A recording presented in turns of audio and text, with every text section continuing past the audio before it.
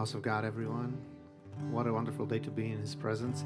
Let's go ahead and stand this morning and open up our hearts to bring Him praises. This first song says, "De n-ai fi tu de partea noastră."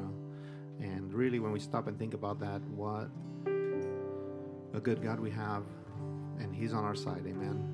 And the next one says, "How great is our God." I think He's worthy of praise, worthy of our worship. Let's open up our hearts, most importantly, try to put aside every other thought and come before Him and give Him the praise that He deserves.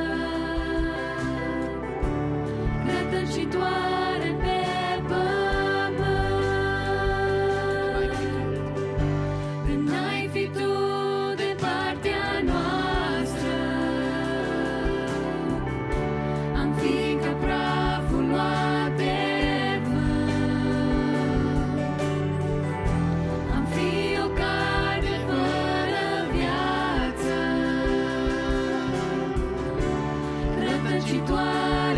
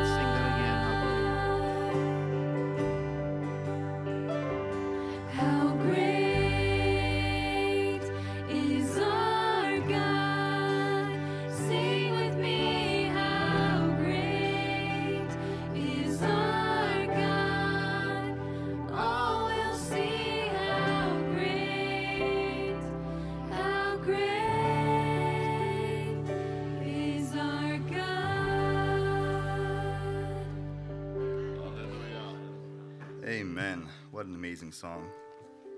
Good morning, church. What an amazing thing it is to be in the house of the Lord this morning. Amen? What a joy it is.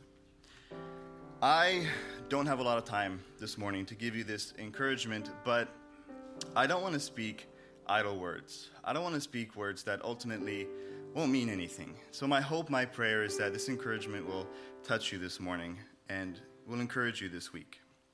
So wherever you're at this morning, whether you're going strong in the Lord and you're seeing victories left and right, or maybe you're struggling and you feel like you're failing God every day, God wants you here this morning. And I can only imagine the smile on his face to see each of us here this morning. Something that one of my favorite preachers said once is that when we see Jesus for the first time, he's going to be more happy to see us than we are going to be to see him. How amazing is that? So take heart and seek after Christ. Make Jesus your focus. In 1 Chronicles chapter 16, there's a psalm of thanksgiving, and it says, "Oh, give thanks to the Lord, call upon his name. Make known his deeds among the people. Sing to him, sing praises to him. Speak of all his wonders. Glory in his holy name. Let the heart of those who seek the Lord be glad. Seek the Lord and his strength. Seek his face continually. Remember his wonderful deeds which he has done, his marvels and the judgments from his mouth." And then it continues, just giving thanks to God and praising God. And that's what I want us to do this morning, to come before Almighty God with a heart of thanksgiving, a grateful heart.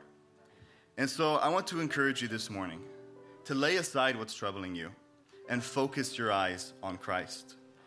It's easy sometimes to focus on other things, like our job, a house, buying a car, getting married, or even our sin. I know I can speak from experience that sometimes we can get so focused on a sin that we're struggling with that we even lose sight of Jesus. We lose focus on Jesus.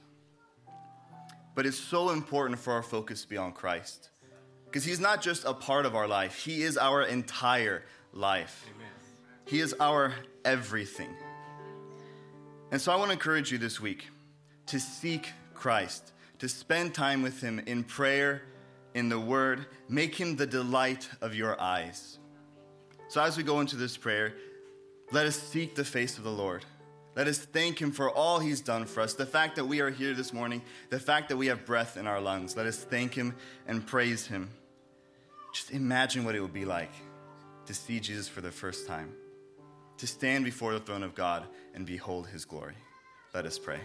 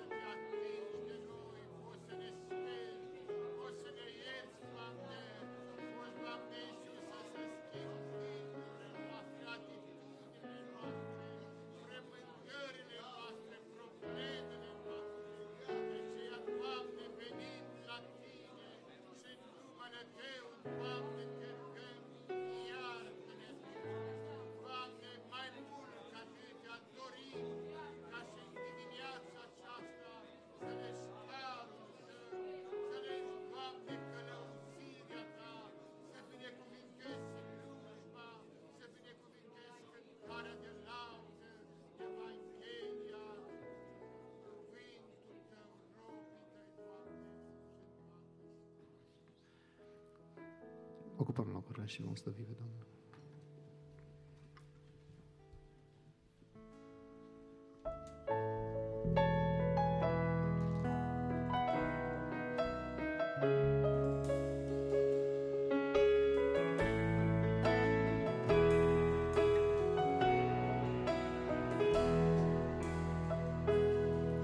The sun comes up, it's a new day dawning. It's time to sing your song again. Whatever may pass and whatever lies before me, let me be singing when the evening comes. Bless the Lord, oh my soul, oh my soul, worship His holy name. Sing like never before, oh my soul, I'll worship Your holy name.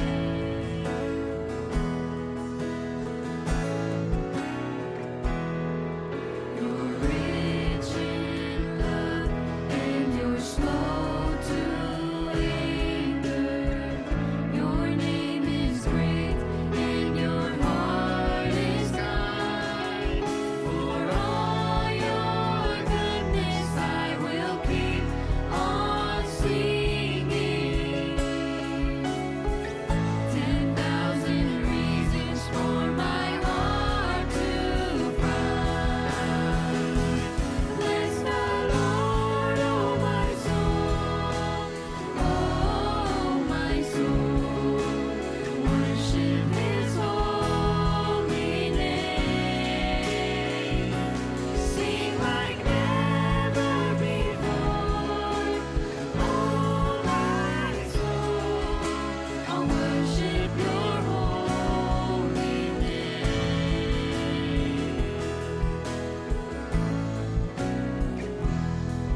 And on that day when my strength is failing, the end draws near and my time has come, still my soul will sing Your praise unending.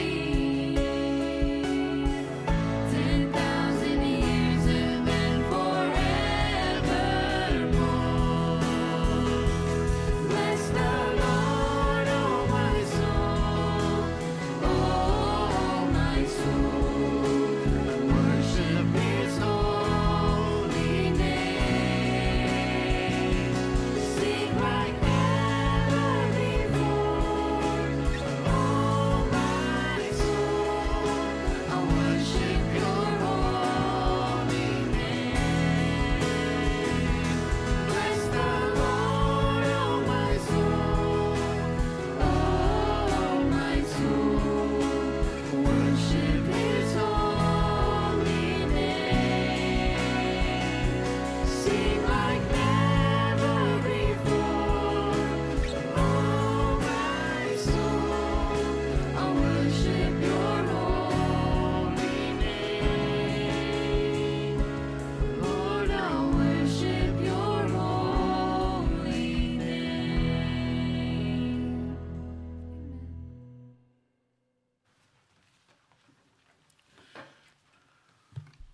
Slăvit să fie Domnul! Suntem în prezența Domnului în dimineața aceasta pentru că El este Tatăl nostru. El este stăpânul vieții. Ați făcut cea mai bună alegere că ați venit în prezența Domnului pentru că Dumnezeu ne are în evidența Lui și ne binecuvintează pe toți cei ce cred în numele Lui și s-au făcut copii ai Lui Dumnezeu. Să știți, acest drept de a se face copil al Lui Dumnezeu îl au toți cei ce cred în Domnul Isus. Cei ce și-au predat viața în mâna Domnului și Dumnezeu le dă acest har și drept să se facă copiii Lui Dumnezeu. Este, pentru lumea de afară, este ceva aberant, este ceva de neînțeles. Cum să te faci tu om copil al lui Dumnezeu? același lucru a fost și pentru Domnul Iisus, să știți, n-a fost mai altfel. Pentru că acest lucru se face prin credință și lumea aceasta zace în cel rău și nu are credință. De aceea, noi venim înaintea Domnului prin credință și apelăm prin credință la toate lucrurile pe care omenește sunt imposibil, dar Dumnezeu este un Dumnezeu al imposibilităților, slăvit să-i fie numele Lui. El poate să facă tot ceea ce noi nu putem și omul nu poate, cu o condiție, la vremea Lui și în timpul Lui. Prin credința noastră Dumnezeu lucrează. De aceea venim cu rugăciune de cauze înaintea Domnului, pentru că Domnul Iisus ne îndeamnă la aceasta și în Luca 18, o pildă le spune Domnul Iisus, o știți foarte bine, o mai citesc, că e bine să o rememorăm.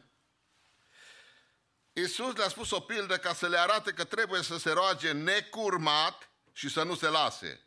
El le-a zis: în totalitate era un judecător care de Dumnezeu nu se temea și de oameni nu se rușina. Sunt și astăzi de aia. Multă vreme n-a voit să îi facă dreptate, dar în urmă și-a zis: măcar că de Dumnezeu nu mă tem și de oameni nu mă rușinez, totuși pentru că văduva aceasta mă necăjește, îi voi face dreptate ca să nu vină să-mi bată capul. Domnul a adăugat: auziți ce zice judecătorul nedrept? Și Dumnezeu nu va face dreptate aleșilor Lui, care strigă zi și noapte către El, măcar că zăbovește față de ei. Vă spun că le va face dreptate în curând, dar când va veni Fiul omului, va găsi credință pe pământ? Acestea sunt cuvinte rostite de gura Domnului Iisus. Pilda aceasta, sau modelul, exemplul acesta ne-l dă cu un scop. Ca să ne arate că trebuie să ne rugăm necurmat, adică fără să facem pauze, dar nu pauze din astea de respirație sau așa. Pauze, să spunem, lasă că Dumnezeu și așa nu mă ascultă. Ca bătrânica aia care s-a rugat să-i se mute dealul din față, că greul trecea și toată noaptea s-a rugat. Și dimineața a văzut că dealul e acolo și a zis: știu eu că nu se mută.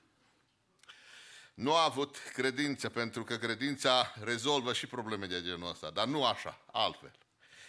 Ceea ce vreau să vă spun este că Domnul Iisus ne provoacă la ceva foarte ciudat.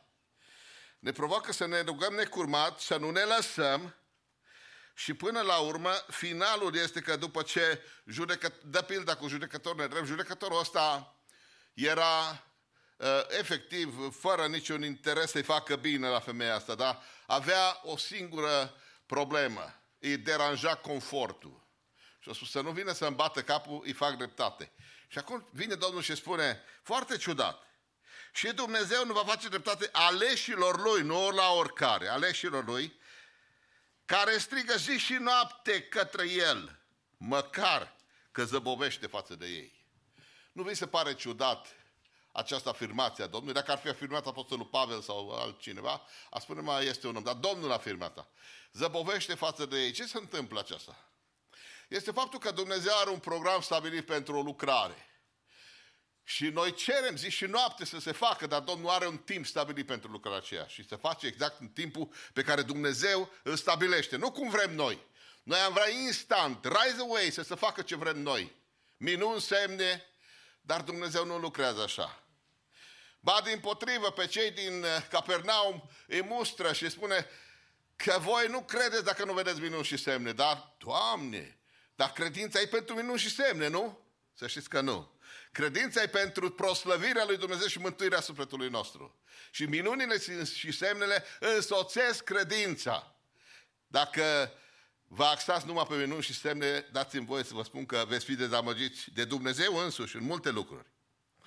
De aceea noi venim înaintea Domnului și prezentăm cauzele noastre, prezentăm dorințele noastre, nevoile noastre și lăsăm pe Dumnezeu să decide, pentru că așa s-a rugat și Domnul Iisus. Tată, în Ghețimani, acolo în chinuri, în agonie, știu ce înseamnă tot parcursul acesta al crucii. A zis: dacă se poate, Tată, depărtează de mine paharul acesta. Dacă nu, facă-se voia ta. Și a acceptat voia lui Dumnezeu, a băut paharul, slăvit să fie Domnul, și noi suntem pe aceleași urme, călcăm pe aceleași urme. Să știți că sunt frați în lumea aceasta care trec prin martiraj, trec prin chinuri și Noi, slavă Domnului, mai avem câte un junghi, dar îl ducem.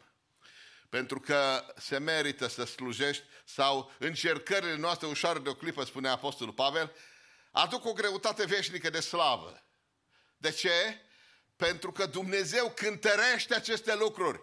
Dacă ne-ar da mai mult decât putem duce, am eșua. Dar Dumnezeu face aceste lucruri ca să ne întărim în credință, nu să ne distrugem, nu să ne anuleze. Face aceste lucruri ca să-și proslăvească numele, slăvit să fie Domnul. La un moment dat, ucenicii văd un orb din naștere și spun, Doamne, lămurește-ne cu problema asta. Cine a păcătuit? Orbul ăsta sau părinții lui? Și Domnul Iisus le dă un răspuns foarte ciudat. Spune, n-a păcătuit nici el, nici părinții lui. S-a născut așa ca să se arate în el lucrările lui Dumnezeu. Sunt lucruri care noi nu le înțelegem și nu le știm, dar Dumnezeu lucrează spre slava Lui în multe extremități din astea ale noastre. De aceea, noi, haideți să vedem un caz foarte interesant în Matei 15, 21 la 28, să vedem ce se întâmplă cu Domnul Iisus. A vrut să scoată pe ucenici un pic din lucrarea Lui, să le dea un pic de vacanță. Și merge în nord, în ținutul Tirului și al Sidonului. Și acolo a crezut că vor să fie neobservați. Dar nu a fost așa. Că în acel ținut, Iisus, după ce a plecat de acolo, s-a dus în părțile Tirului și al Sidonului, Matei 15 cu 21. Și iată că o femeie cananită a venit din ținuturile acelea și a început să strige către el. Ai milă de mine, Doamne, fiul lui David! Fiica mea este muncită rău de un drac. El nu i-a răspuns niciun cuvânt și ucenicii lui s-au apropiat și l-au rugat stăruitor. Dă-i drumul, Doamne, că strigă după noi! Drept răspuns, el le-a zis, eu nu sunt trimis decât la oile pierdute ale casei lui Israel. Dar ea a venit și s-a închinat, zicând, Doamne, ajută-mi!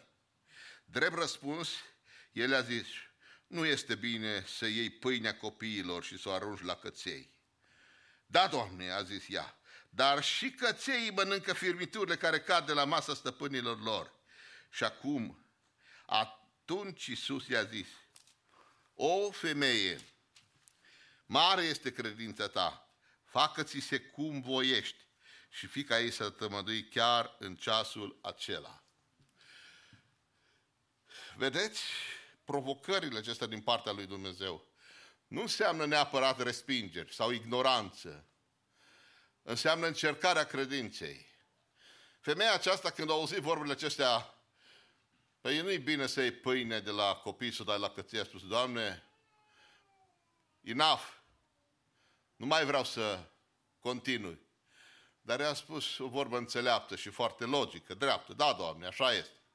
Dar și cățelușa aceea se satură tot cu firmiturile de pâine de la masa copiilor. Și Domnul rămâne impresionat și spune, pentru vorba asta, fiica ta este tămăduită. Slăvit să fie Domnul. Pentru că Dumnezeu, în toate încercările noastre și în toate, să zic așa, tragediile noastre, Dumnezeu are un plan să-și proslăvească numele. A rămas pe Sfintele Scripturi femeia aceasta cananită, altfel nimeni nu știa de ea. Dar pentru că ea a avut credință că Iisus poate și că orice se întâmplă, la El rămâne. Putea să spună, am terminat, m-am lămurit. Sunt oameni care spun așa, vin la Domnul să-i vindece pentru că au o problemă serioasă de vindicare, oamenii nu mai pot și când se vede că am pățit cu unchiul meu, că a avut o boală așa și a spus, păi dă și tu un bilet acolo la biserică. Și am dat bilet, că doar n-a. Și ne-am rugat. Dar nu s-a întâmplat. El a crezut că în săptămâna următoare deja e bine. Și bine ar fi fost de să creadă așa. Dar a spus, auzi, m-ați dezamăgit că vă rugați degeaba. Da. Cu Dumnezeu merge mai diferit ca și cu oamenii. Și cu oamenii diferit, dar cu Dumnezeu e mai diferit. Dumnezeu are planul Lui și vrea să ne îndrepte spre El și nu spre alte posibilități. Dacă am rămas cu Dumnezeu și Dumnezeu este singura noastră posibilitate, trebuie să rămâi la latitudinea lui Dumnezeu, să lași pe Dumnezeu să facă cum vrea El, nu cum vrem noi. Că noi am vrea Dumnezeu să fie sluga noastră. Never. Dumnezeu e Dumnezeu și noi suntem oameni. De aceea, lupta aceasta pentru a primi răspuns la rugăciune este foarte ciudată.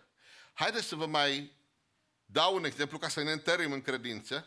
Din Geneza, capitolul 32, Iacob, la un moment dat, pleacă de la socru său și se duce spre Canaan și aude că frate său Esau vine cu 400 de oameni să-l întâmpine. Dar Esau știa că, adică Iacob știa că Esau are o problemă cu el nerezolvată și că l-a amenințat că termină cu el.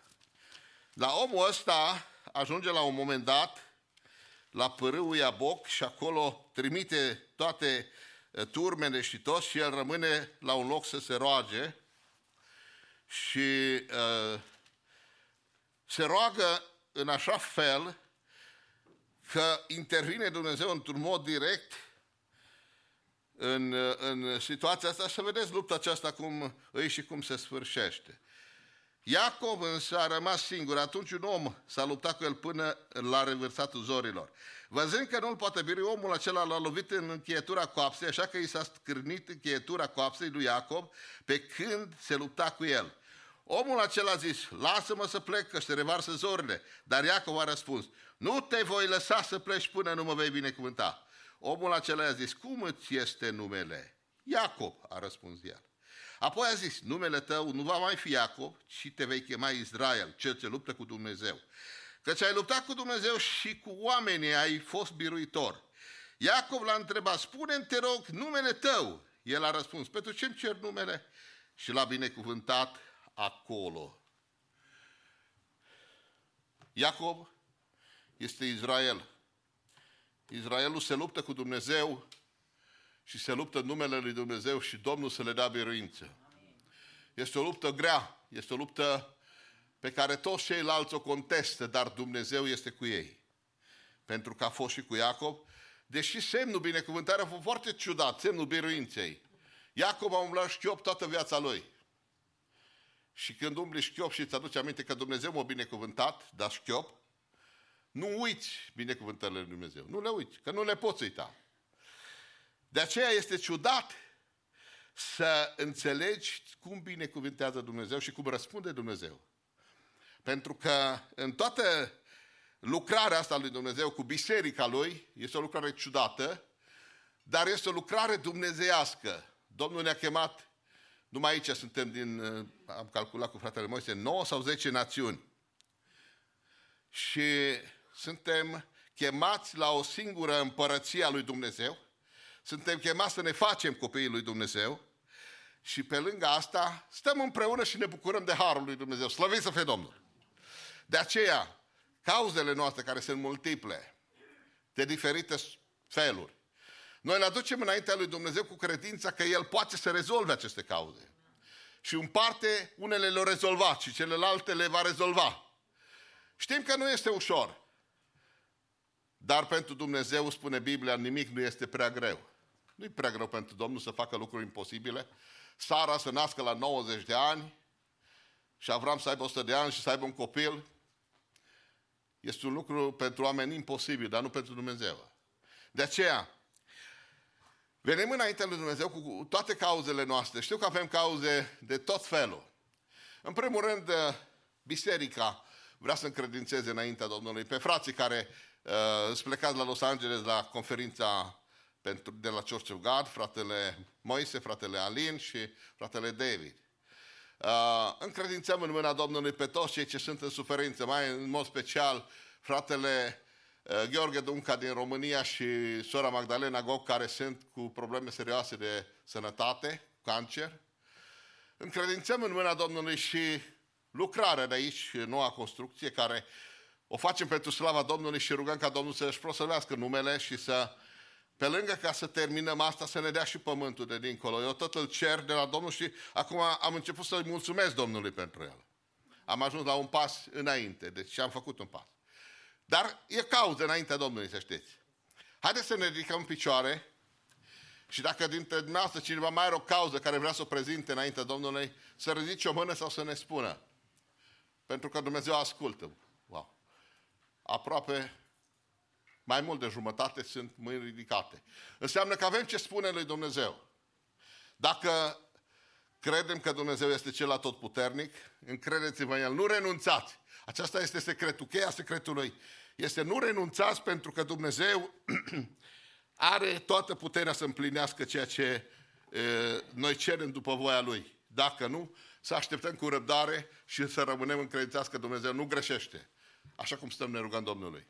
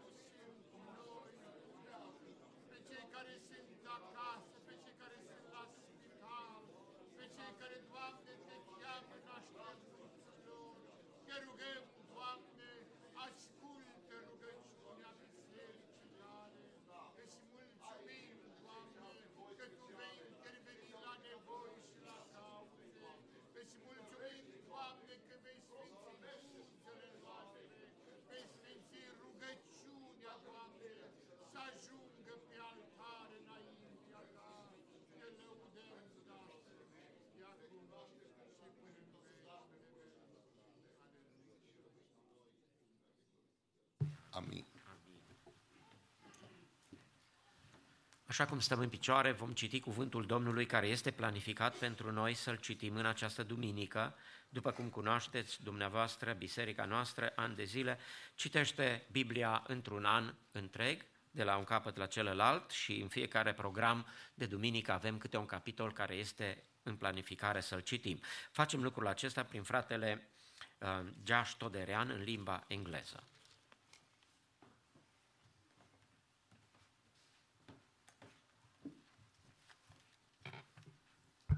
Acts chapter 8 from the ESV. And Saul approved of his execution. And there arose on that day a great persecution against the church in Jerusalem, and they were all scattered throughout the regions of Judea and Samaria, except the apostles. Devout men buried Stephen and made great lamentation over him. But Saul was ravaging the church, and entering house after house, he dragged off men and women and committed them to prison. Now those who were scattered went about preaching the word. Philip went down to the city of Samaria and proclaimed to them the Christ. And the crowds with one accord paid attention to what was being said by Philip, when they heard him and saw the signs that he did. For unclean spirits, crying out with a loud voice, came out of many who had them, and many who were paralyzed or lame were healed. So there was much joy in that city. But there was a man named Simon, who had previously practiced magic in the city and amazed the people of Samaria, saying that he himself was somebody great. They all paid attention to him from the least to the greatest, saying, "This man is the power of God that is called great." And they paid attention to him because for a long time he had amazed them with his magic. But when they believed Philip as he preached good news about the kingdom of God and the name of Jesus Christ, they were baptized, both men and women. Even Simon himself believed, and after being baptized, he continued with Philip. And seeing signs and great miracles performed, he was amazed. Now when the apostles of Jerusalem heard that Samaria had received the word of God, they sent to them Peter and John, who came down and prayed for them that they might receive the Holy Spirit. For he had not yet fallen on any of them, but they had only been baptized in the name of the Lord Jesus. Then they laid their hands on them, and they received the Holy Spirit. Now when Simon saw that the Spirit was given through the laying on of the apostles' hands, he offered them money, saying, "Give me this power also, so that anyone on whom I lay my hands may receive the Holy Spirit." But Peter said to him, "May your silver perish with you, because you thought you could obtain the gift of God with money. You have neither part nor lot in this matter, for your heart is not right before God. Repent, therefore, of this wickedness of yours, and pray to the Lord that, if possible, the intent of your heart may be forgiven you. For I see that you are in the gall of bitterness and in the bond of iniquity." And Simon answered, "Pray for me to the Lord, that nothing of what you have said may come upon me." Now when they had testified and spoken the word of the Lord, they returned to Jerusalem, preaching the gospel to many villages of the Samaritans. Now an angel of the Lord said to Philip, "Rise and go toward the south, to the road that goes down from Jerusalem to Gaza. This is a desert place." And he rose and went, and there was an Ethiopian, a eunuch, a court official of Candace, queen of the Ethiopians, who was in charge of all her treasure. He had come to Jerusalem to worship and was returning, seated in his chariot, and he was reading the prophet Isaiah. And the Spirit said to Philip, "Go over and join his chariot." So Philip ran to him and heard him reading Isaiah the prophet and asked, "Do you understand what you are reading?" And he said, "How can I unless someone guides me?" And he invited Philip to come up and sit with him. Now the passage of the scripture that he was reading was this: "Like a sheep he was led to the slaughter, and like a lamb before its shearer is silent, so he opens not his mouth. In his humiliation justice was denied him. Who can describe his generation? For his life is taken away from the earth." And the eunuch said to Philip, "About whom, I ask you, does the prophet say this, about himself or somebody else?" Then Philip opened his mouth, and beginning with this scripture, he told him the good news about Jesus. And as they were going along the road, they came to some water, and the eunuch said, "See, here is water. What prevents me from being baptized?" And he commanded the chariot to stop, and they both went down into the water, Philip and the eunuch, and he baptized him. And when they came out of the water, the Spirit of the Lord carried Philip away, and the eunuch saw him no more, and went on his way rejoicing. But Philip found himself at Azotus, and as he passed through, he preached the gospel to all the towns until he came to Caesarea. Amen. Vă rog respectuos să vă reașezați. Doresc din toată inima ca Dumnezeu să ne binecuvinteze în dimineața aceasta și mulțumim Lui pentru harul care ni l-a acordat să putem fi în casa Lui. Doresc să vă salut pe fiecare care sunteți prezenți în casa Domnului, Domnul să vă binecuvinteze. Salutăm în mijlocul nostru frați care ne vizitează, familiile Pal, sora Toplean și frați care sunt cu dumneavoastră, pe care noi cunoaștem. Vă rog să vă ridicați să ne spuneți de unde veniți și dacă aveți un cuvânt de salut pentru biserică.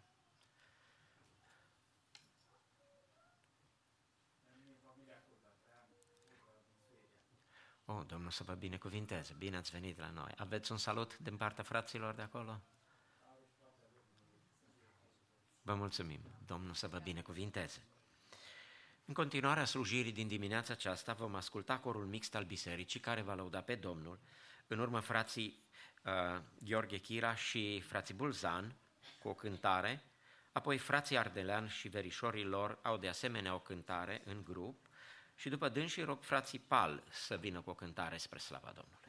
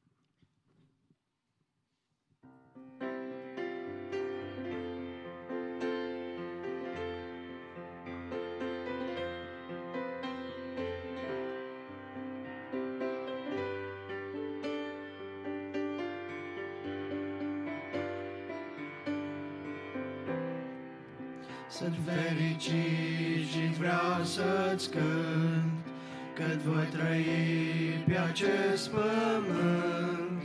E tare pace Tu mi-ai dat, cu Duhul Sfânt m-ai botezat.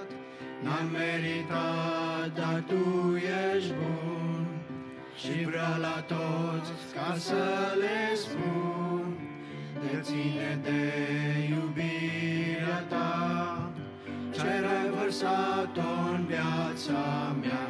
O, cum să tac când Tu, o, Doamne, atâtea bine mi-ai făcut.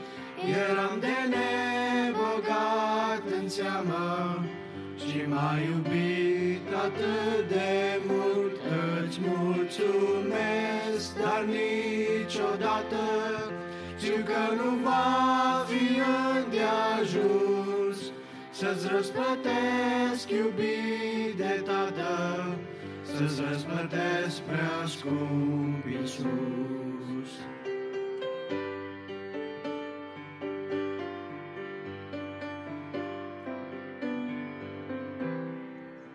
De n-ar fi fost jertfirea Ta, era pierdută viața mea. Destinul meu era și focul veșnic m-aștepta, dar prin sângele Tău, Hristos, eu sunt salvat și bucuros, ca loc în cer mai pregătit, Mântuitorule iubit. O, cum să tac când Tu, o, Doamne, atâta bine mi-ai făcut. Eram de nebogat în seamă și m-ai iubit atât de mult. Îți mulțumesc, dar niciodată știu că nu va fi îndeajuns să-ți răsplătesc, iubit de Tată, să-ți răsplătesc prea scump, Iisus.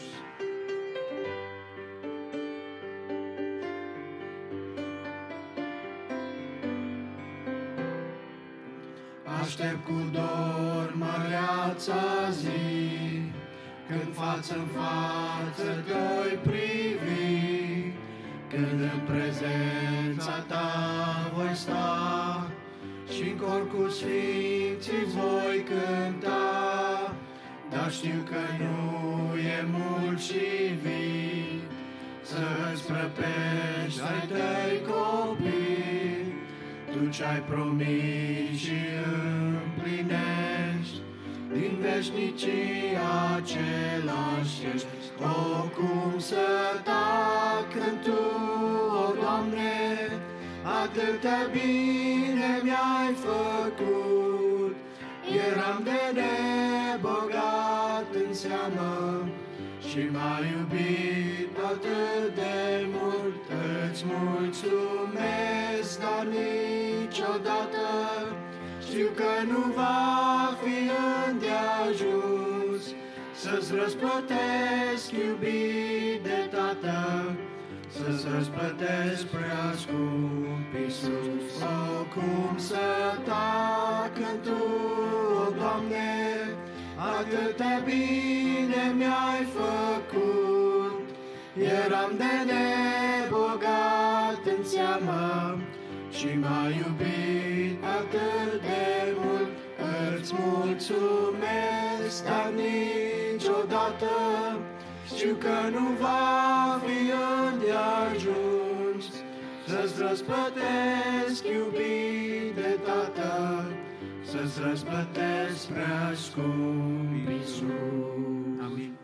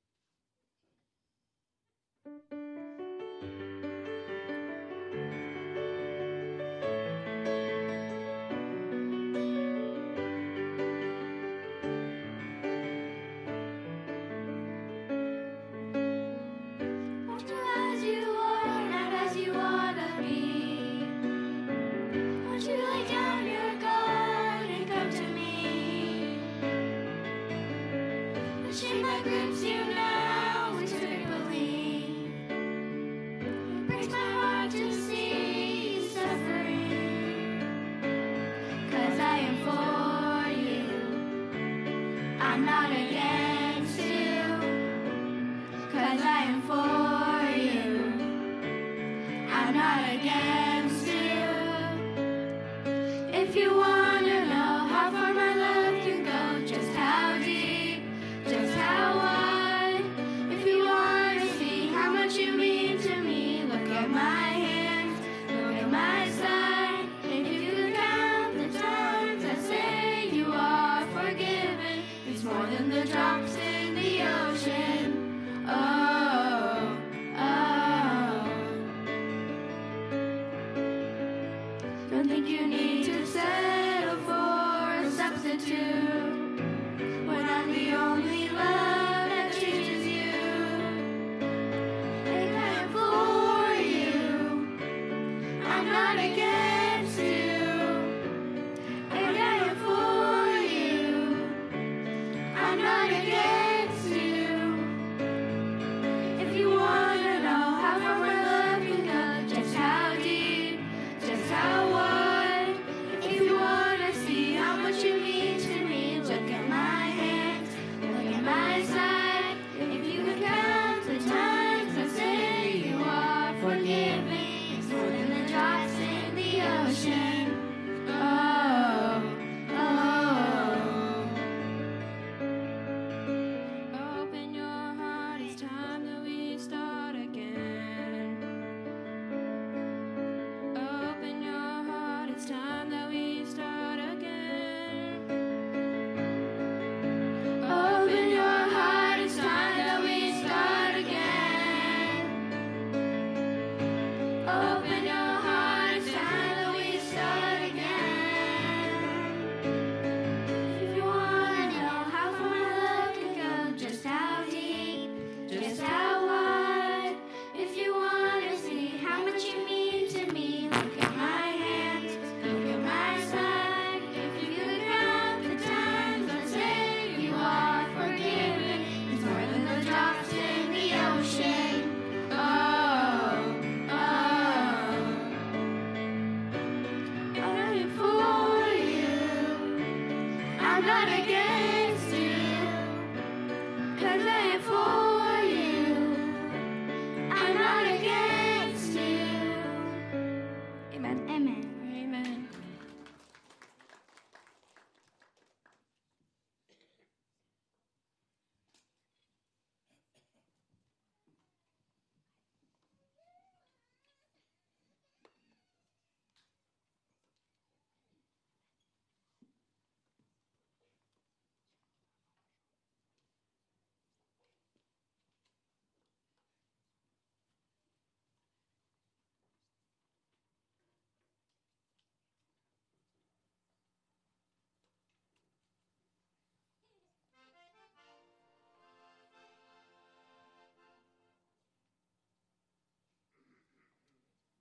Slăvit să fie Domnul și pentru dimineața aceasta că ne găsim în casa Lui.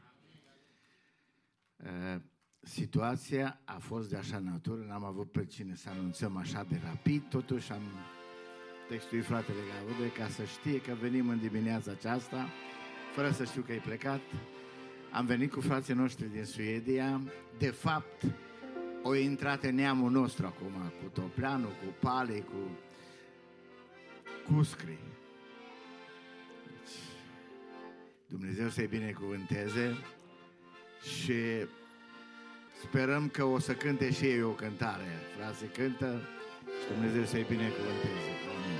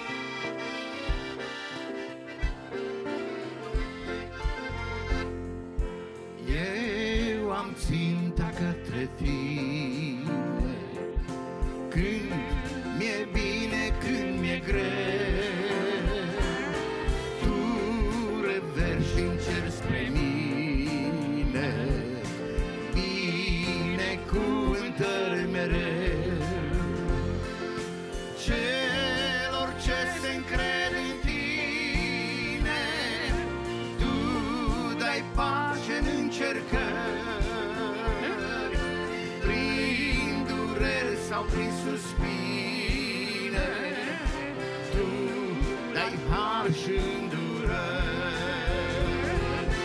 Celor ce se încred în Tine, Tu dai pace în încercări.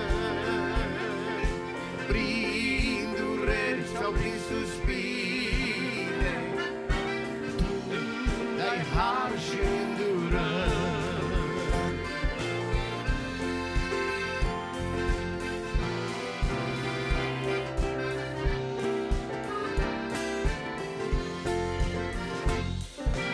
Nu uita că-ți pentru toate numai Lui să-i mulțumești, căci El știe că El poate, viața de la El primești, căci El știe care ne poartă pe toți mereu. Dragoste fără hotare este Domnul Dumnezeu, căci El este harul care ne poartă pe toți mereu. Dragoste fără hotare este Domnul Dumnezeu.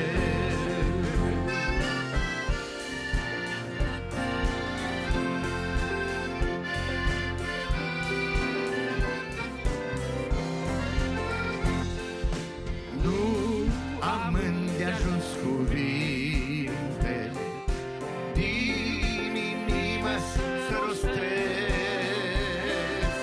dragostea Lui de Părinte. Vreau mereu să-i mulțumesc, numelui Său plin de slavă, Fiului cel prea iubit, Duhul Sfânt care ne duce sus în ceruri negreșit. Numelui Său plin de slavă, Fiului Său prea iubit, Duhul Sfânt care ne duce sus în ceruri negreșit. Celor ce se încred în Tine, Tu dai pace în încercări. Prin dureri sau prin suspine, Tu dai har și îndurări, căci El este harul care ne poartă pe toți mereu. Dragoste fără hotare este Domnul Dumnezeu, numelui Său plin de slavă, Fiului Său prea iubit, Duhul Sfânt care ne duce sus în ceruri negreșit.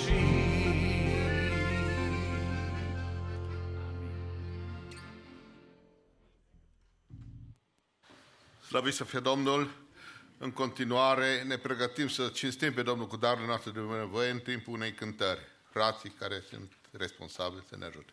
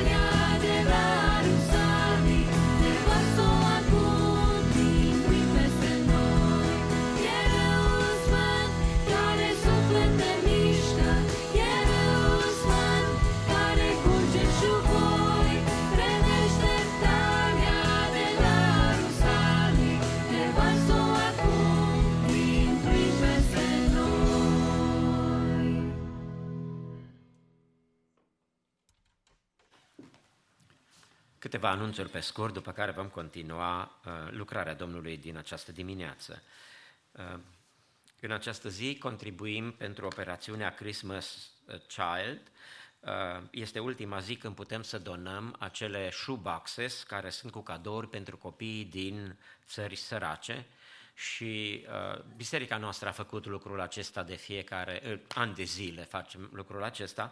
La sfârșitul slujbei veți fi așteptați de cineva de la Sunday School pe coridor care va colecta de la dumneavoastră cadourile care le-ați pregătit, fie cash, fie check donations. Se va scrie check-ul pe Maranatha Romanian Church of God și la memo veți menționa Operation Christmas Child. Pentru o baxă este $35, incluzând și transportul. Dumneavoastră puteți să donați și bani sau cum Domnul vă ajută, vă pune pe inimă. Serviciul următor este 6 după amiază. Avem serviciu divin când vom fi vizitați de grupul muzical West Coast Gospel împreună cu fratele George Roșca din Los Angeles. Doresc ca Domnul să binecuvinteze și lucrarea din după masa aceasta. Vă așteptăm să fiți prezenți la casa Domnului și să ne bucurăm. Miercuri avem serviciu divin de peste săptămână la orele 7. Vineri, 17 noiembrie, avem întâlnirea bordului bisericii. Apoi, duminica viitoare, 19, este duminica dinainte de Thanksgiving, serviciile obișnuite de la ora 10 și la orele 6 după amiază va fi un accent pentru ziua mulțumirii. Miercurea de după duminica de 19, deci 22 noiembrie, o zi înainte de Thanksgiving, avem serviciu divin în locul acesta, Open Mic Testimonies, când fiecare poate să spună ceea ce Domnul a făcut pentru el în anul acesta și lucrul acesta să fie spre slava lui Dumnezeu, spre proslăvirea numelui Său. Amintim că în ultima miercure din luna noiembrie, 29 noiembrie, suntem vizitați de fratele Cristi Boariu din România. Apoi, după cum dumneavoastră știți, în luna decembrie, în a doua duminică avem Christmas Concert și în duminica de 24 decembrie este ajunul nașterii Domnului. Dimineața vom avea serviciul divin Kids Christmas Program, iar seara este serviciul divin de ajun pentru sărbătoarea nașterii Domnului. Aceasta doar ca să știți în programarea dumneavoastră să țineți cont de aceste programări. Vă mulțumim, dorim în continuare să lăudăm pe Domnul împreună cu sora Hana Ursulescu, care are un solo, apoi frații din Suedia, familia Culda, vor lăuda pe Domnul cu o cântare, corul mixt al bisericii, după aceea vor lăuda și ei pe Domnul și în urmă frații Mihuleț cu o cântare în grup.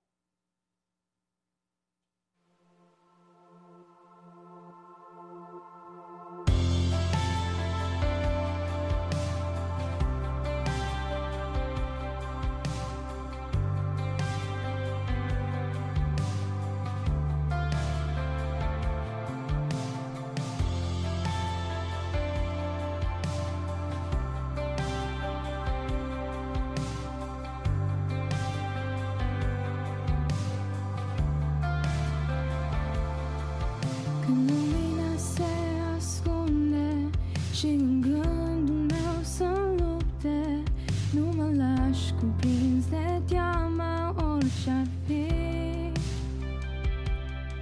Chiar prin valea umbre emoții, Doamne, știu că ești cu mine și aleg să te urmez în orice zi.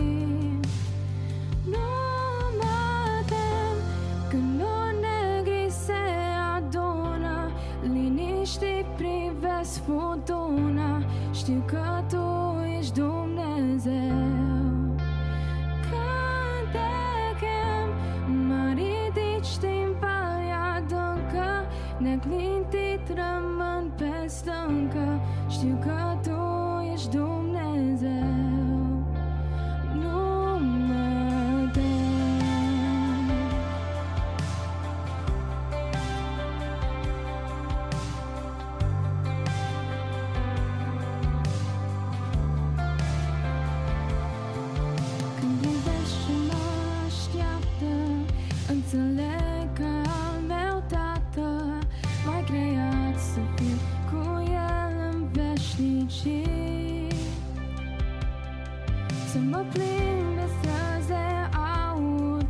cetatea fără noapte, unde Domnul meu în loc mi-a pregătit. Nu mă tem când negri se adună, liniștii privesc furtuna, știu că Tu ești Dumnezeu. Când te chem, mă ridic, știm valea adâncă, neclintit rămân pe stâncă, știu că Tu ești Dumnezeu. Nu mă tem când valurile vin, aleg să mă închin. Eu știu, o Doamne, ești cu mine. Tu mă ții în mâna Ta când lupta este grea, ești singura speranță. Nu mă tem când valurile vin, aleg să mă închin. Eu știu, o Doamne, ești cu mine. Tu mă ții în mâna Ta când lupta este grea, ești singura speranță. Nu mă tem când negri se adună, liniștii privesc furtuna, știu că Tu ești Dumnezeu. Când te chem, mă ridic, știm valea adâncă, neclintit rămân pe stâncă, Tu ești Dumnezeu. Nu mă tem.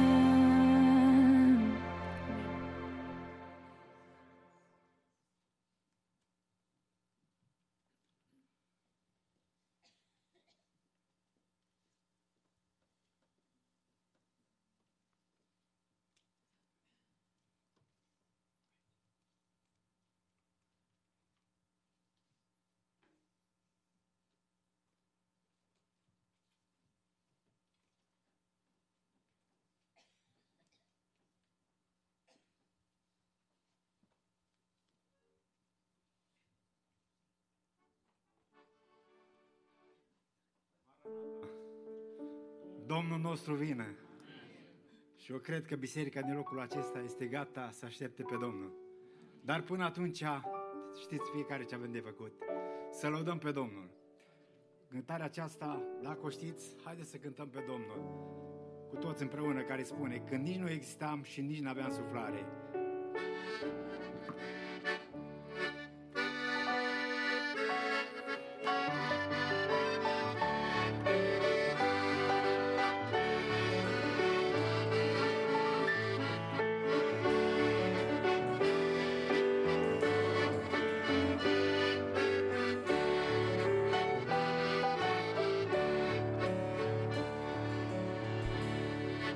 Nici nu exista și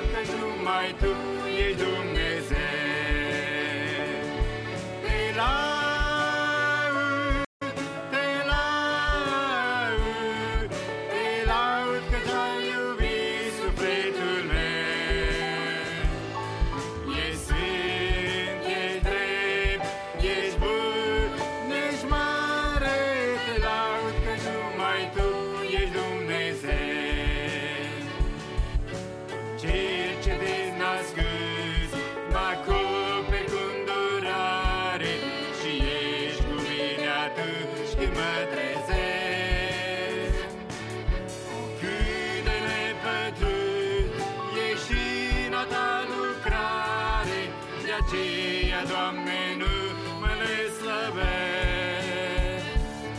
Te laud, te laud, te laud că ți-ai iubit sufletul meu.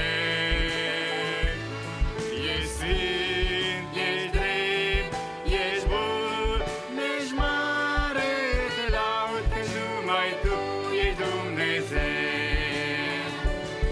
Te laud, te laud.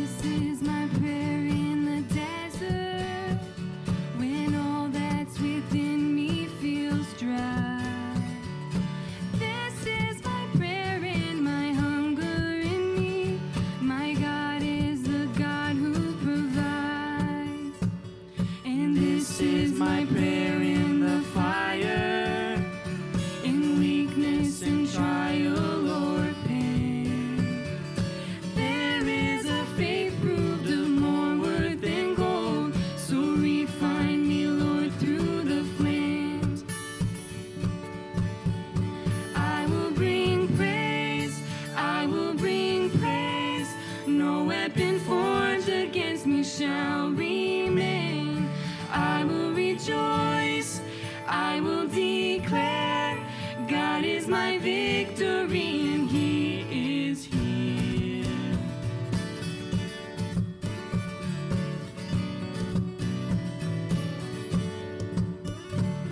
And this is my prayer in the battle, when triumph is still on its way.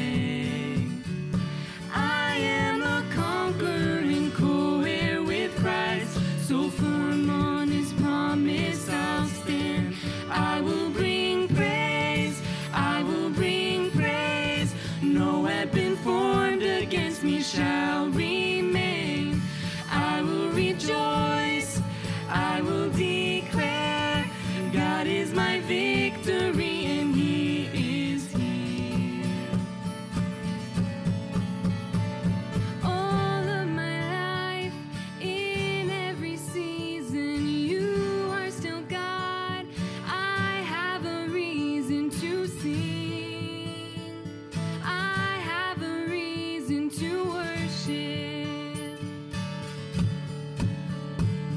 All of my life, in every season, You are still God. I have a reason to sing. I have a reason to worship. All of my life, in every season, You are still God. I have a reason to sing. I have a reason to worship. All of my life, in every season, You are still God. I have a reason to sing. I have a reason to worship. I will bring praise, I will bring praise. No weapon formed against me shall remain. I will rejoice, I will declare, God is my victory and He is here.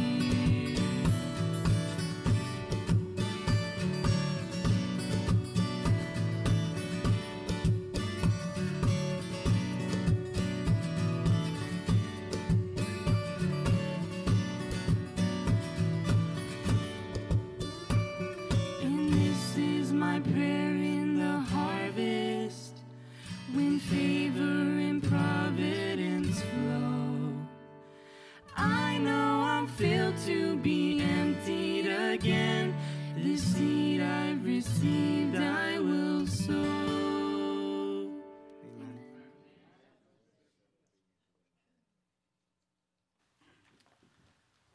Vă invit cu respect să vă ridicați pentru citirea Cuvântului Sfânt, care va fi predicat în dimineața aceasta de fratele Raul Marian. Dânsul împreună cu soția lui Seara vin din Australia, din biserica din Melbourne. Dânsii sunt la noi de aproximativ 3 luni de zile. Doresc ca Dumnezeu să-l folosească, să-l însoțească în vestirea Cuvântului Sfânt. Haideți să deschidem Scripturile în Cartea Numeri, capitolul 11, de unde vom citi de la versetul 4 la versetul 6. Cuvântul spune așa: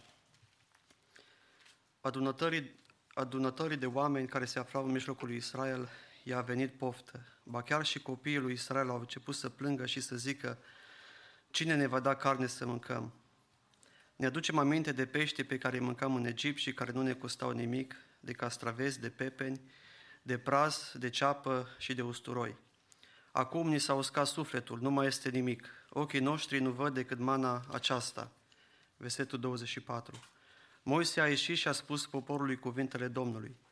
A adunat 70 de bărbați din bătrânii poporului și a pus în jurul cortului.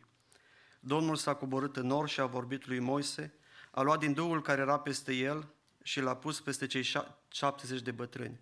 Și de îndată ce Duhul s-a așezat peste ei, au început să prorocească, dar după aceea n-au mai prorocit. Amin. Haideți să ocupăm locurile.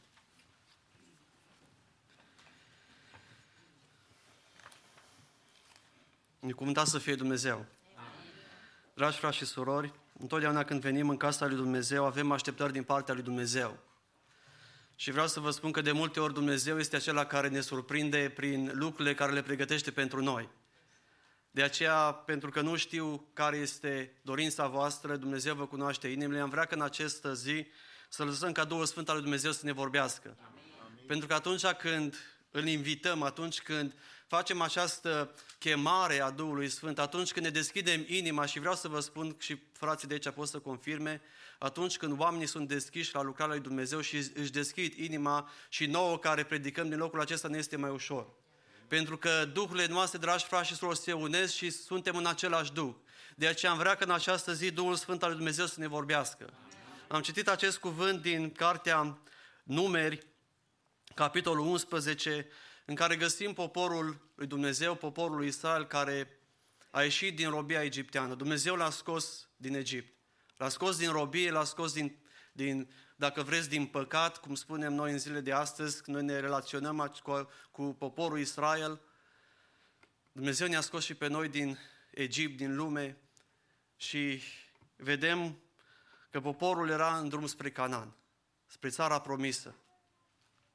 Și în drumul acesta spre țara Canaan, oamenii aceștia au început să se împiedice de fel și fel de lucruri.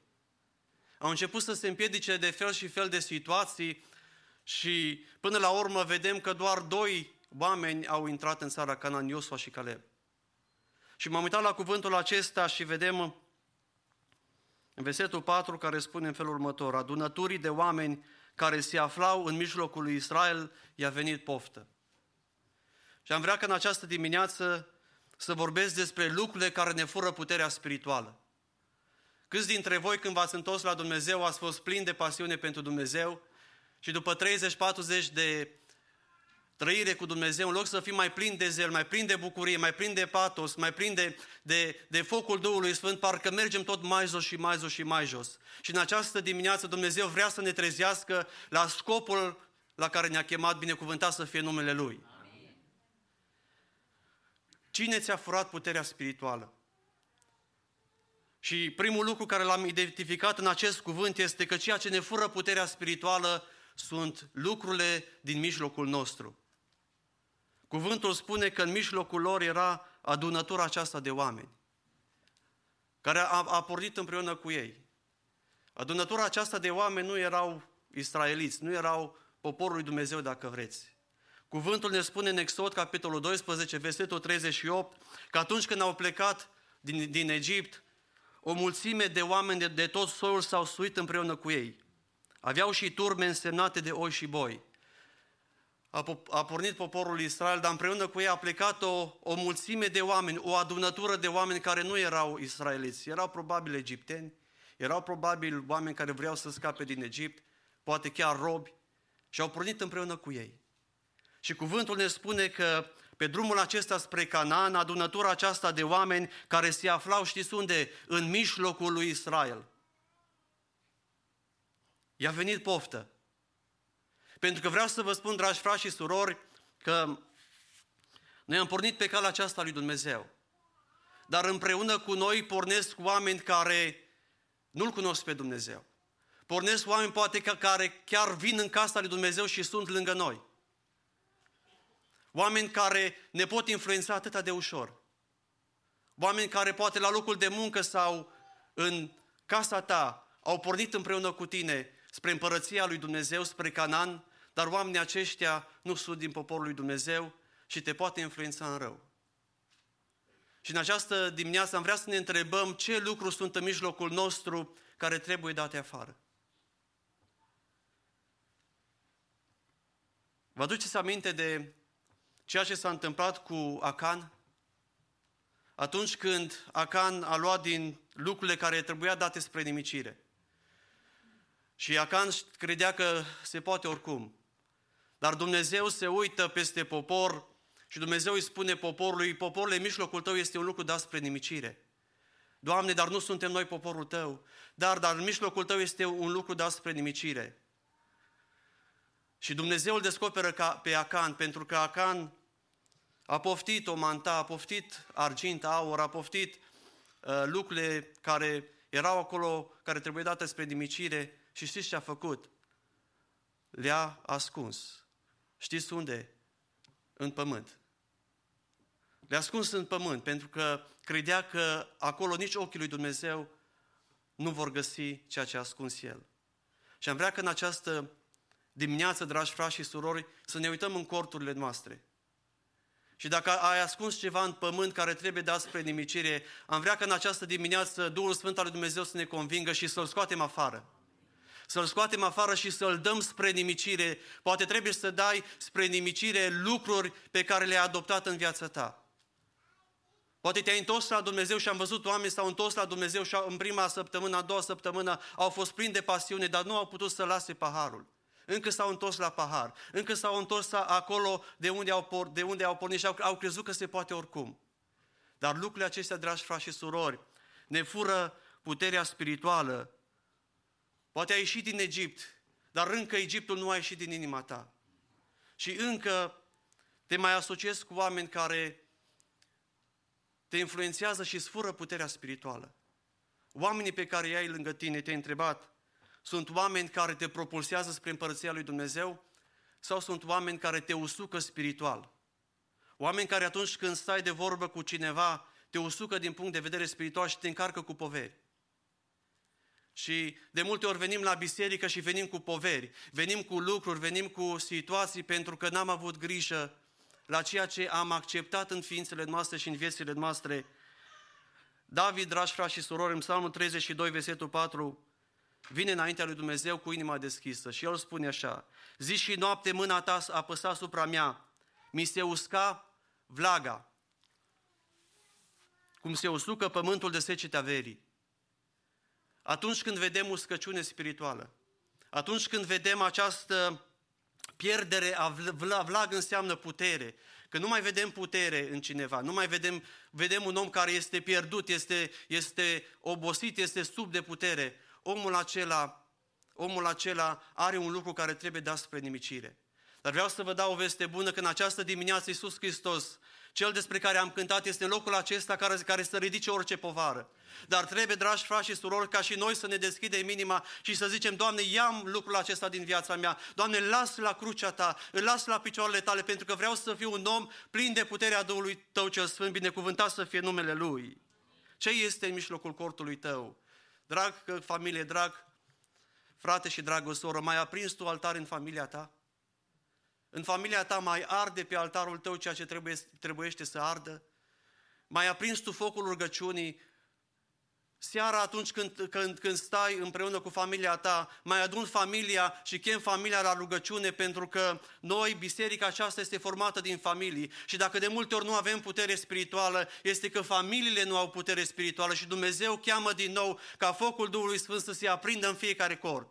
Binecuvântat să fie numele Lui și atunci când venim în locul acesta să explodeze, pentru că fiecare dintre noi venim cu ceea ce am adunat, venim cu focul care este în ființele noastre, binecuvântat să fie numele Lui Dumnezeu. Poate spunem, sunt doar niște oameni, o adunătură, nu ne pasă, ei să meargă în felul lor, să trăiască cum vor, dar cuvântul spune că adunătura era în mijlocul lui Israel. Și adunăturii a venit poftă. Și vreau să vă spun, dragi frați și surori, că glasul acestei adunături de oameni a fost atât de puternic încât i-a influențat și pe poporul Israel și au început să cârtească, au început să vină împotriva lui Moise și a liderilor și să fie o zarvă.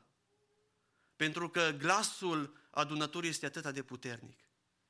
De multe ori încercăm să negociem cumva, încercăm să facem un compromis. Dar Dumnezeu ne vrea oameni care îi dăm totul Lui. Vă aduceți aminte de împăratul Amația, un împărat care a făcut mult bine. Un împărat care a fost un împărat bun, printre puțini împărați buni al lui Iuda. Și omul acesta, cuvântul lui Dumnezeu ne spune că a trăit, a făcut mult bine, dar cu o inimă care nu era dată în totul lui Dumnezeu. Eu n-aș vrea să se spună despre mine sau despre tine că ai făcut mult bine. Că ai făcut mult bine, că ai ajutat și că ai făcut multe lucruri, dar ai avut anumite lucruri care nu le-ai putut da lui Dumnezeu. Ai avut anumite legături pe care Dumnezeu a vrut să ți le frângă, dar nu ai vrut, pentru că ai vrut mai bine să stai în plăceri, să stai în lucruri care nu sunt după voia lui Dumnezeu. Și în această dimineață Dumnezeu vrea să ne facă de cunoscut lucrurile, dragi frați și surori, care sunt în mijlocul nostru, care sunt ascunse în cortul nostru, să le dăm afară și să lăsăm ca Duhul Sfânt al lui Dumnezeu să ne conducă, binecuvântat să fie numele lui Dumnezeu. Vă aduceți aminte de Samson? Un om care Dumnezeu l-a uns să fie judecător. Și omul acesta, știți ce a făcut? Atunci când a acceptat compromisul, vă aduceți aminte cu Dalila, de prima dată, atunci când a fost testat, a rupt acele legături pentru că a fost legat. A doua oară, la fel, a rupt legăturile. A treia oară a rupt legăturile și a crezut că este invincibil, a crezut că cine este care se poate și cu Dumnezeu, se poate și cu lumea. Și a patra oară când a venit oamenii aceia să vină asupra lui, dar nu mai avea putere, nu mai avea păr. Pentru că a încheiat legământul pe care l-a făcut cu Dumnezeu. Dumnezeu a făcut un legământ cu el și a spus, briciul nu va trece peste capul tău. Și și-a pierdut puterea. Și-a pierdut ceea ce Dumnezeu i-a dat, pentru că nu a ascultat de Dumnezeu. Și atunci când oamenii au venit spre el, el a spus în felul următor, nu este nicio problemă. Voi face ca și înainte. Mă voi scutura și voi fi ok. Și atunci, când s-a scuturat, și-a dat seama că și-a pierdut puterea. Se prea poate să slujești lui Dumnezeu și să vezi că se poate o zi să vii la biserică și să faci și alte lucruri. A doua zi să faci aceleași lucruri, a treia zi și a patra zi să te întrebi oare unde mi este puterea? Oare de ce nu mai am putere în rugăciune? Oare de ce nu mai pot să-mi pun mâinile peste bolnavi și ei să se vindece? Oare de ce nu mai pot să spun duhurilor din casa mea să plece? Pentru că mi-am pierdut autoritatea, mi-am pierdut ceea ce Dumnezeu mi-a dat. Dragi frați și surori, Dumnezeu ne cheamă să trăim în plinătatea Duhului Sfânt. Atunci când vorbim, atunci când rostim cuvinte, să rostim cuvintele lui Dumnezeu. Și știți care a fost soluția lui Dumnezeu? Moise a venit trist înaintea lui Dumnezeu și a spus, Doamne, ce să mă fac cu oamenii aceștia? Și Domnul a spus, nu este nicio problemă, soluția pentru tine este ca să torni în Duhul meu cel Sfânt peste cât mai mulți oameni. Alege 70 de oameni pe care să-i umplu cu Duhul Sfânt al lui Dumnezeu. Pentru că în lumea aceasta uscată, dragi frați și surori, nu putem să biruim cu atâția oameni care se usucă din punct de vedere spiritual. Nu putem să biruim dacă nu avem plinătatea Duhului Sfânt în ființele noastre. Nu vrei ca în această dimineață Dumnezeu să treacă printre rânduri și să te aleagă printre cei 70 de oameni? N-ai vrea să ridici mâna înaintea lui Dumnezeu și să spui, Doamne, alege-mă și pe mine să fiu dintre acei 70 care să fie umpluți cu Duhul Sfânt al lui Dumnezeu, ca să car poverile celor din jurul meu, ca să pot să înaintez și să nu mă pierd în această pustie. În Ioan capitolul 7, versetul 38, cuvântul spune, cine crede în mine, din inima lui vor curge râuri de apă vie, cum zice Scriptura, pentru că Dumnezeu caută oameni pe care să-i umple cu Duhul Său cel Sfânt. Oameni care să dea afară lucrurile date spre nimicire, să vorbească cu putere și cu autoritate împotriva păcatului, pentru că, dragi frați și surori, Iisus Hristos a biruit păcatul și nu mai avem nicio scuză că nu putem să luptăm împotriva păcatului. Cuvântul în Roman, capitolul 6, versetul 12, spune, deci păcatul să nu mai domnească în trupul vostru muritor și să nu mai ascultați de poftele lui. Lucrurile care ne fură puterea spirituală, în al doilea rând, sunt lucrurile care îl înlocuiesc pe Dumnezeu. M-am uitat aici în cuvântul acesta și am văzut o întrebare care spune în felul următor, versetul 4, cine ne va da carne să mâncăm? Cine ne va da carne să mâncăm? Și dacă veți citi această istorie a Vechiului Testament, veți vedea că nu este prima dată când poporul cere mâncare și nu este prima dată când Dumnezeu se îndură și le dă mâncare, le dă carne. Și vine poporul în fața lui Moise și pune această întrebare, cine ne va da carne să mâncăm? Ei au uitat de Dumnezeu și au venit oarecum cu o sfidare, cu o nesocotire față de Dumnezeu și au pus această întrebare, oare cine ne va da carne să mâncăm? Dragă frate, dragă soră, oare n-ai uitat că Dumnezeu ți-a purtat de grijă până în momentul de față? Oare n-ai uitat că Dumnezeu a fost acela care te-a ocrotit în pustie, a fost cu tine atunci când ai plâns, a fost cu tine atunci când ai fost jos, te-a ridicat, te-a îmbărbătat. De aceea, dacă astăzi, în ziua de astăzi, îl întreb pe Dumnezeu, oare, Doamne, mai poți să faci ceva cu ființa mea? Oare mai poți să intervii în ființa mea? Dumnezeu poate. Pentru că cuvântul spune că mâna Domnului nu este prea scurtă. Și Dumnezeu este acela care intervine, dar să nu sfidăm lucrările lui Dumnezeu. Pentru că oamenii aceștia au venit cu sfidare și nu l-au implicat pe Dumnezeu în viața lor. Vreau să vă spun că avem un Dumnezeu gelos. Și Dumnezeu de multe ori vrea să ne facă conștienți de această gelozie a Lui. Și nu luăm seama la această gelozie a Lui. Și ne trimite oameni și în Vechiul Testament trimitea proroci și dacă vă aduceți aminte de prorocul Ieremia, un proroc care a suferit atâta de mult și încă îl cheamă în capitolul 1 și în capitolul 2 deja începe Domnul mustrările împotriva poporului și spune în versetul 2 din capitolul 2: Du-te și strigă la urechile cetății Ierusalimului, așa vorbește Domnul, mi-aduc aminte încă de dragostea pe care o aveai când erai tânără, de iubirea ta când erai logodită, când mă urmai în pustiu într-un pământ nesemănat. Când mă urmai într-un pustiu unde nu vedeai nimic, unde de multe ori nu știai unde este o ușă de ieșire, nu știai cum Dumnezeu ne va scoate la liman, dar atunci când erai în pustiu, Dumnezeu a fost ocrotitorul tău pentru că erai cu El,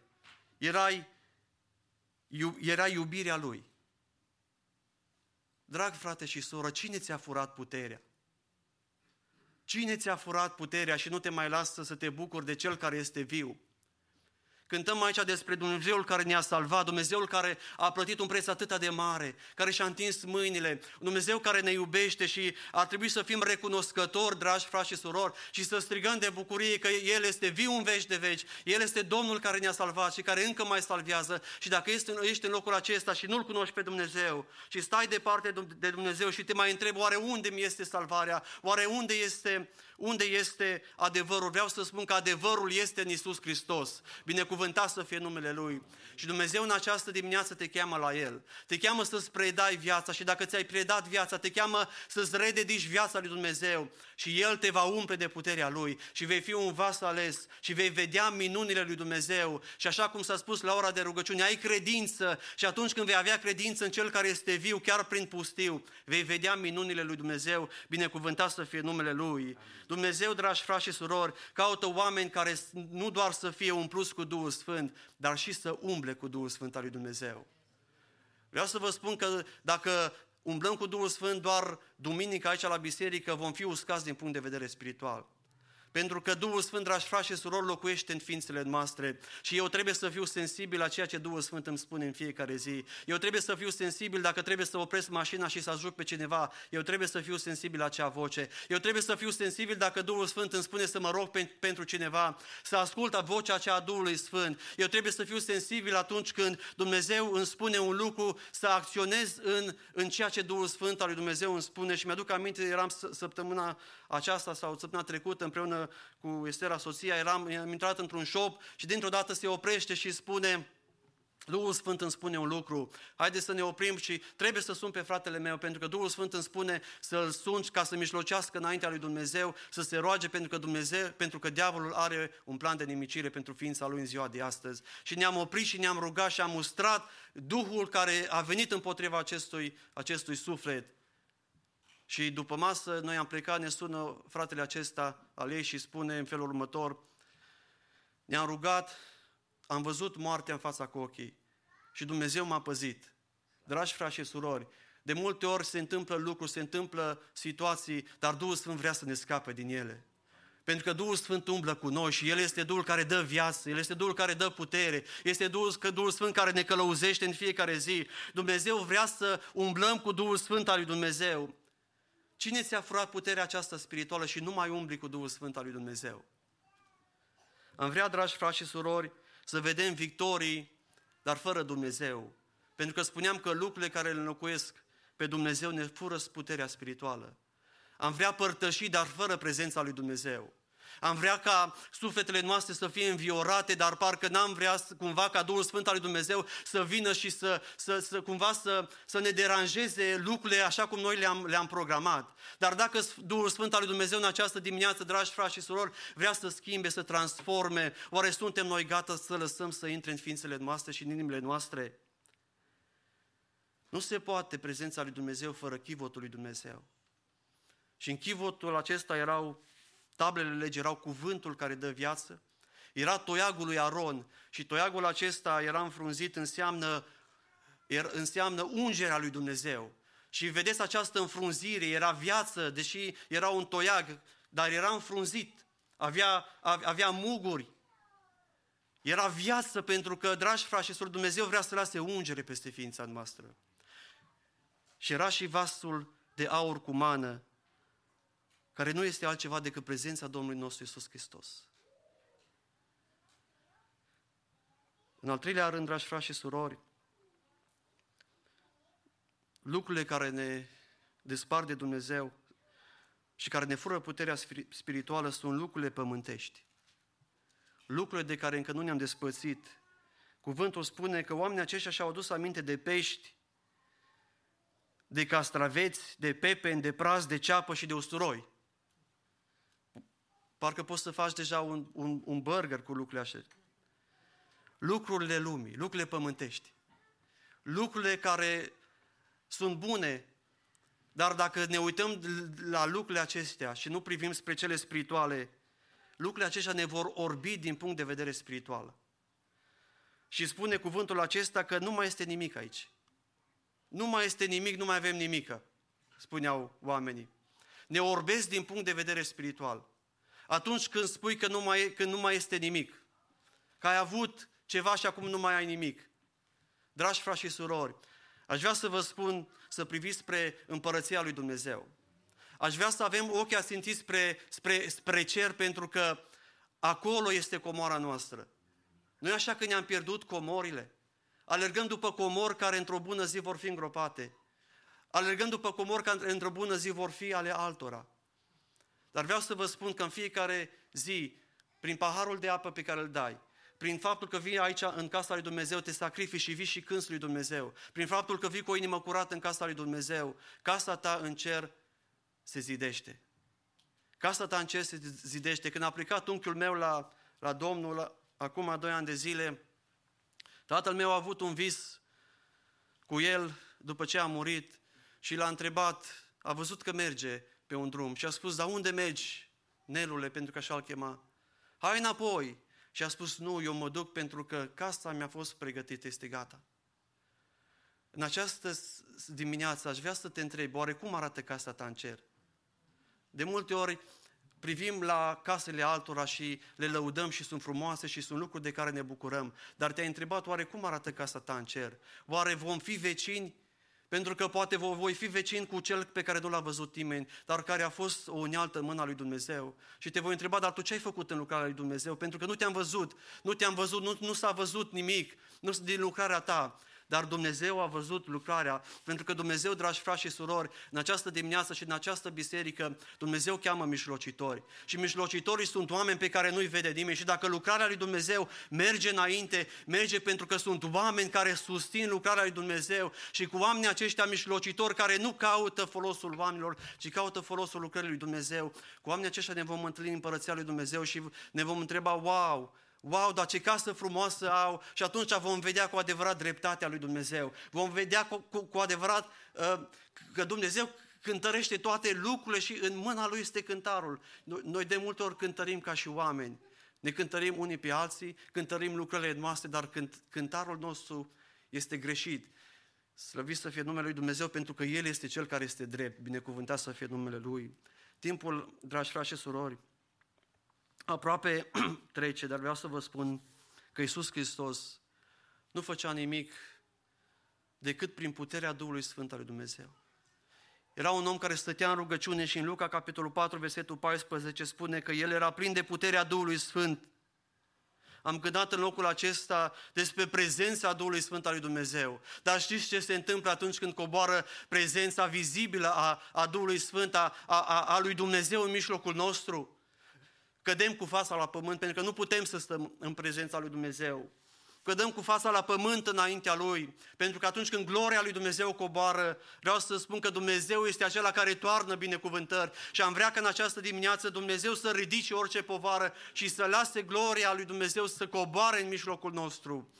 Eram, ca și biserică în Australia, am trecut printr-o perioadă de trezire spirituală și eram la o seară de rugăciune, conduceam seara de rugăciune, de stăruință, de umplere cu Duhul Sfânt al lui Dumnezeu și a fost un mod deosebit și era deja poate o oră, două deja trecut să ne rugam, nu mai puteam să oprim rugăciunea și Duhul Sfânt al lui Dumnezeu m-a îndemnat să iau chitară, am luat chitară, am chemat niște frați și am început să cântăm și atunci când am început să cântăm, știți cum spune cuvântul, când cânti și nu trebuie să te vadă nimeni, pentru că eram la subsolul bisericii, s-a coborât prezența lui Dumnezeu și era acolo și soția și ne rugam pentru tineri și alte surori, eram acolo în față și ne rugam și s-a coborât prezența lui Dumnezeu.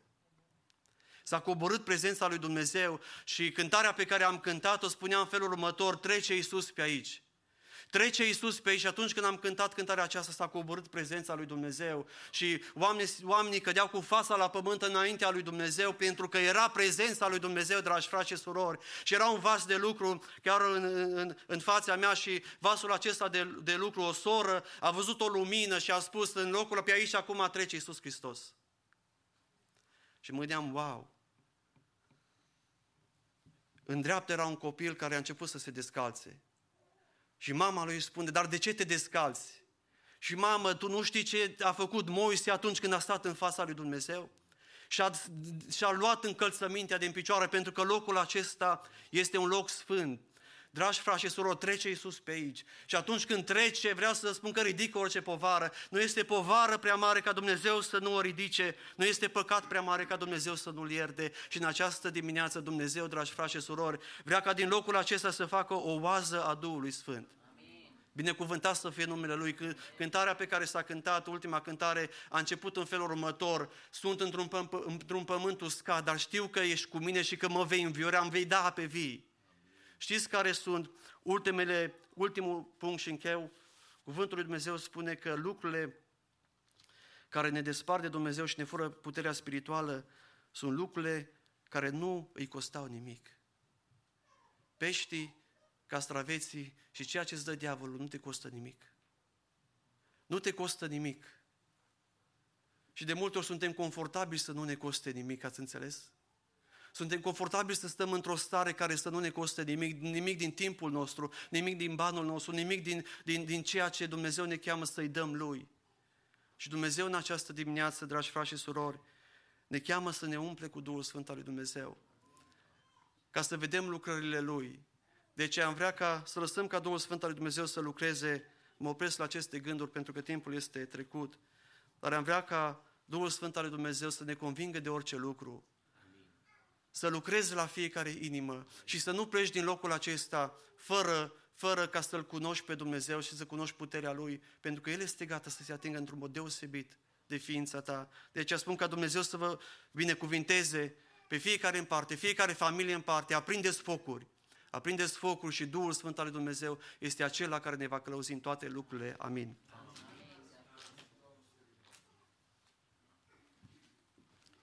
Vă invit respectuos să vă ridicați în picioare. Este timpul să venim înaintea Domnului și să-i mulțumim pentru cuvintele binecuvântate care Domnul ni le-a dat în dimineața aceasta și pentru tot ceea ce s-a făcut în locul acesta. Minunatele cântări de laudă care s-au înălțat la tronul divin. Doresc ca Dumnezeu să facă în inimile noastre din inimile noastre inimi curate, inimi sfințite și umplute de Domnul cu Duhul Sfânt. Și să dăm la o parte, așa cum ne-a învățat Domnul în dimineața aceasta, orice lucru care ne-ar putea împiedica să experimentăm slava lui Dumnezeu, să dorim ca Dumnezeu să ne umple, să ne cerceteze și să ne binecuvinteze. Și în rugăciunea aceasta de la urmă, să venim cu mulțumiri înaintea Domnului, să-L rugăm să rămână cu noi și cu familiile noastre, cu toții să ne închinăm înaintea Domnului.